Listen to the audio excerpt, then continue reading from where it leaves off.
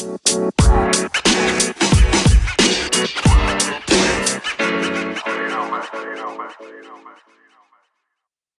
hello, and welcome to K Out and About, the podcast about my random travel occurrences. This is episode 5, The Life in Costa Rica, part 1. You live where? So, my time in Costa Rica was a mixture of playing a tourist and trying to live there. First months in San Jose did surprise me quite a great deal. Maybe they shouldn't have that much. I knew I was coming to a very different country and I thought I got myself ready for the cultural shock. However, there is a huge difference between, going somewhere on holiday for a few weeks and actually moving somewhere for about a year. You've heard the story about my adventures with the migration office, so I won't be mentioning that here. In this part, I'll tell you about the practical things that made me scratch my head a lot. And, well, now I'm laughing about it, but then, oof. Let me start with the apartment I stayed at first. Eduardo and Alex, who I met while working in the Grand Canyon, picked me up at the airport. It was supposed to be my sort of a boyfriend, Randy, at the time, but he wasn't in Costa Rica when I arrived. And since there was a spare bed at Alex's apartment, it was decided I was staying there for the first few weeks. I was very tired at the beginning. It was a long journey, so it didn't hit me all at once. Alex lived in an apartment with 3 of his friends. The problem was, or actually the funny thing was, it took me weeks to figure out who exactly they were. Every day I saw someone different. But in the end, I did meet Marlon, Mango, actual name Eduardo. A lot of guys have nicknames there. And Santa, no clue about his real name, who actually lived there. And then I met also another Eduardo, Rafa, Harold, Flaco, Pamblanco, Juliana, Daylin, and many, many others whose names or nicknames I don't remember, but who were constantly of need of a place to sleep. Of course, there were never enough keys for everyone. So on top of a window next to the entrance, we had a hidden knife that was used to crack open the, not very complicated lock. The apartment, it looked like it was about to collapse on itself any minute. Squeaky floor, holes in the ceiling, shabby walls. Also, can you imagine the apartment of, 3 lazy Latin party boys in the student age? There was a cloud of weird odor in the kitchen. And all the armatures, it was covered with a sheet of a sticky substance or something. I did take a shot at cleaning. I also had a suspicion there was a dead mouse somewhere. I did give up quickly on the search and on the cleaning itself. Actually, going down the memory lane, it made me search for a picture of the kitchen because I remember I do have a picture of the kitchen. I might put it on Instagram. I'll think about it because it does look. I look very bad on it. I'll think about it. The biggest stumper was the bathroom. Apparently, the sanitation system or the sewage, it was not the most efficient in San Jose. It might have been that it was just in some parts of the city, and it might have been resolved by now. I don't know. However, 2002, 2003, it was still a thing. Not working thing. Basically, nothing could or was supposed to go down the toilet unless it came out of view. Toilet paper and other things went into a small trash can next to the toilet. And I don't think I have to tell you what kind of a nightmare it can be when a woman, do not cringe, when a woman on her period lives with few guys and the bin doesn't have a cover. I mean, seriously. Also, the smell. Try to imagine that. Scratch that. Don't imagine that. Don't even think about it anymore. Let's move on to the shower. The shower technology. Oh, that was a bit of a shocker too. Quite literally, actually. In many places, the shower was just a pipe sticking out of the wall because in the tropics, you don't need hot water as much. Many people just need a cooling off or, refreshing shower. So except maybe rich people's houses that, had new things, new plumbing installed, or expensive hotels, what one could do in their apartment was to get a special shower head water heater. If you're curious, you can Google an image of that installation. You cannot imagine the pressure or the lack thereof, that the water had going through that thing. Try to wash long hair in these conditions. And I think that was the thing that frustrated me for most of my time in Costa Rica. I got used to other things, but that was just, oh. But why did I say those things were such shockers? Well, because it could happen that the insulation was quite old and the cables started smoking in the middle of your morning routine. That's when the shower was very quickly over. Now, the best and the most confusing thing ever were the addresses. Finding a place in Costa Rica can give you a heart attack. Addresses in San Jose, the so-called Chepe, were confusing as hell. The center was not so bad. At least the street had names and signs. The scheme is based on New York, so the streets were numbered. Although locals usually didn't use them. I don't know, maybe it changed. The most important thing was to know your north, south, east, and west. Who the fuck knows that in Europe? I mean, seriously, who? The city center was easy-ish, because the Avenida Central in Paseo Colón, they divided the city into north and south. So an address like 250 meters north from Toyota on Paseo Colón shouldn't be a problem. You only needed to know there's a Toyota dealer on Paseo Colón, and next to the building, you just turned north, whichever, left, right it was, and go 2.5 blocks, because the 100 meters corresponds to 1 block.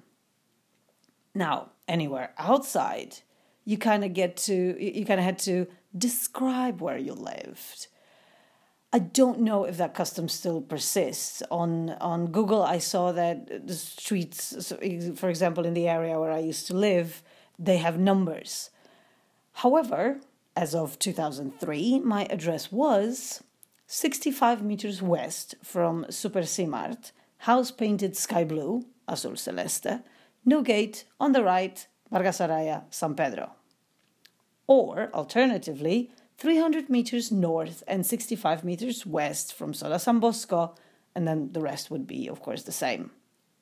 Try to fucking find anything. And it gets better when you get an address that includes clues that don't exist anymore. Like, I don't know, a big tree that got cut down a year before. Or what if Sola San Bosco a few blocks away from me shut down and a random shop opened up in its place? I have to admit, I checked last week on Google Maps, and it looks like both Super C-Mart and Sola San Bosco are still there. I think they changed the bus routes though. That got very confusing because I was following the bus route to check where I lived. Well, as you can imagine, the P.O. boxes are very popular in Costa Rica. Now, I mentioned buses. Well, that was pure pleasure. Buses are not numbered, or at least they weren't when I was visiting.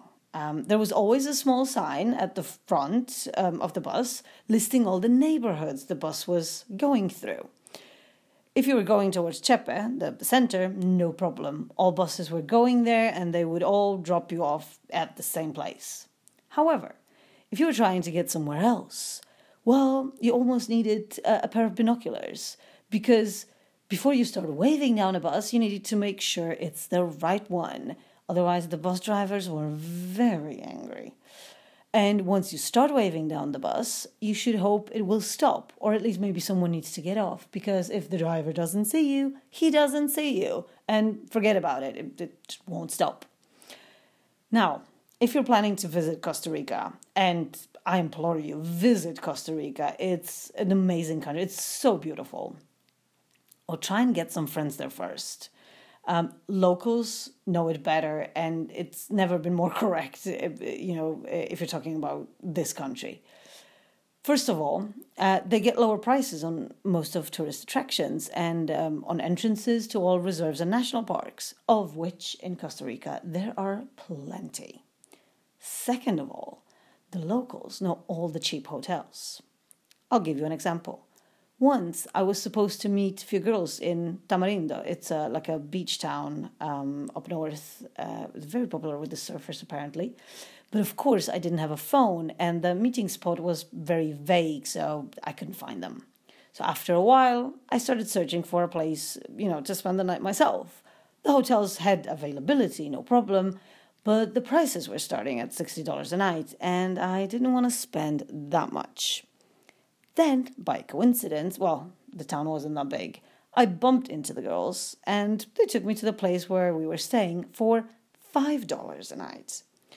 Most of these places, I do have to say, they're just quite inconspicuous because they're right next to the big hotels. You just have to know where they are. And grant you, they are pretty basic, but at the end of the day, who needs more than a bed and a decent bathroom in the tropics, really? Now, from the start, I knew that I would be staying in Costa Rica for a while. So one of the things I needed was a bank account. And luckily my friend Alex opened an account for me under his name. And I even had my own card. Well, with his name on it, of course. So finances were sorted out. But the banks, wow, the banks. First of all, the queues. I haven't seen those since socialism in the late 80s. They were long and very organized. They looked a little bit like a snake slithering through the lobby. Also, no hat or sunglasses policy. And on top of all that, massive guards with massive guns. Not the ones that you fit, in your side holster or whatever it's called. No. The big ones, the ones that you have to hang on your shoulder. Why? Why those buffed up guards? Well, there is no military in Costa Rica. It has been abolished in 1949. So private security is popular and each bank had to have security. So you meet them in many places a person from Europe wouldn't expect. Like at the university entrance. Totally creepy. As it turned out, they were at the university entrance because there was a bank inside the university building. Simple, but still creepy. Staying on the topic of uniformed forces. My dad was a policeman, so my whole life I did have a certain respect and I trusted in that specific authority. Well, my friends in Costa Rica quickly told me that I had to be very careful. First of all, I looked like a gringa, a person from US, which was not a compliment. It meant that people would think I have lots of money. And in consequence, the police could think I have money and stop me, pretty much for any reason, to try and get a bribe. Because, secondly, there was a huge corruption. I mean, it generally is a problem in many countries and in many Latin American countries. I must say, I actually think it might have something to do with socialism in some crazy way, as we did, and we still do have a little bit of the same problem in Poland. Although we kind of give the bribes voluntarily, like you go to the doctor, you give them a nice expensive box of chocolates, and so you can get any prescription you want, or you get a referral for some fancy treatment that, of course, you need, but, maybe not necessarily that fancy. Well, at the time I was in Costa Rica, that was a little bit more of a harassment thing. So the police could have stopped me and pretty much harassed me and, caused me trouble until I would have given them the money I didn't have. Of course, in many, all situations, when strangers have found out that I was Polish, suddenly we were besties. Like, they didn't give me the cold shoulder anymore. Because we understood socialism, we understood the struggle. We've been through that together. And let's not forget, very important, the Polish Pope, who was still around at the time. It was actually very surreal. I remember the first time walking into someone's house and seeing a picture of a Polish guy just hanging on the wall. I mean, coming from a relatively not known country, it was quite interesting. Now, a cautionary tale coming up. There's one thing always freaked me out. Before the first time I got into a cab in San Jose, my friends gave me a lecture on the do's and don'ts. Well, actually, there are just 2 do's and don'ts. Rule number 1, when you say goodbye to the people, like your friends that you were out with, make sure you tell them in front of the cabbie that you will call them as soon as you get home so that they know you're right. And this is very, reasonable. I would give that advice to anyone, really. Now, the rule number 2, always sit behind the driver. Why, you ask? Well, because it will be more difficult for him to turn around 180 degrees and stab you with a knife or threaten you with a gun. Well, taking cabs after that piece of advice wasn't fun, I can tell you that. Well, to finish on a positive note, actually, as I mentioned, after the Second World War, Costa Rica has decided to become neutral. They're apparently called the Switzerland of Latin America. And, they don't have the banks like the Swiss have, especially in that Swiss way. So they became neutral and they have abolished their army.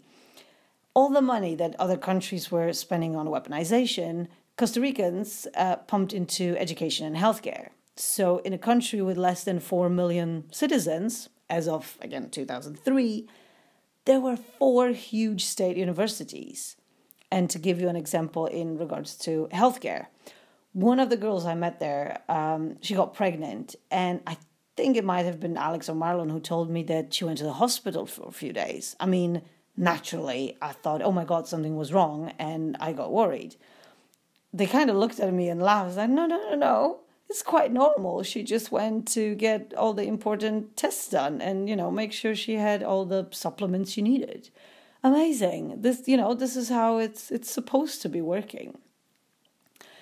I will elaborate on some more cultural shocks in my next episode titled The Life in Costa Rica Part 2, Macho Men, the Red Star, and Cockroaches. Thanks for listening and until next time.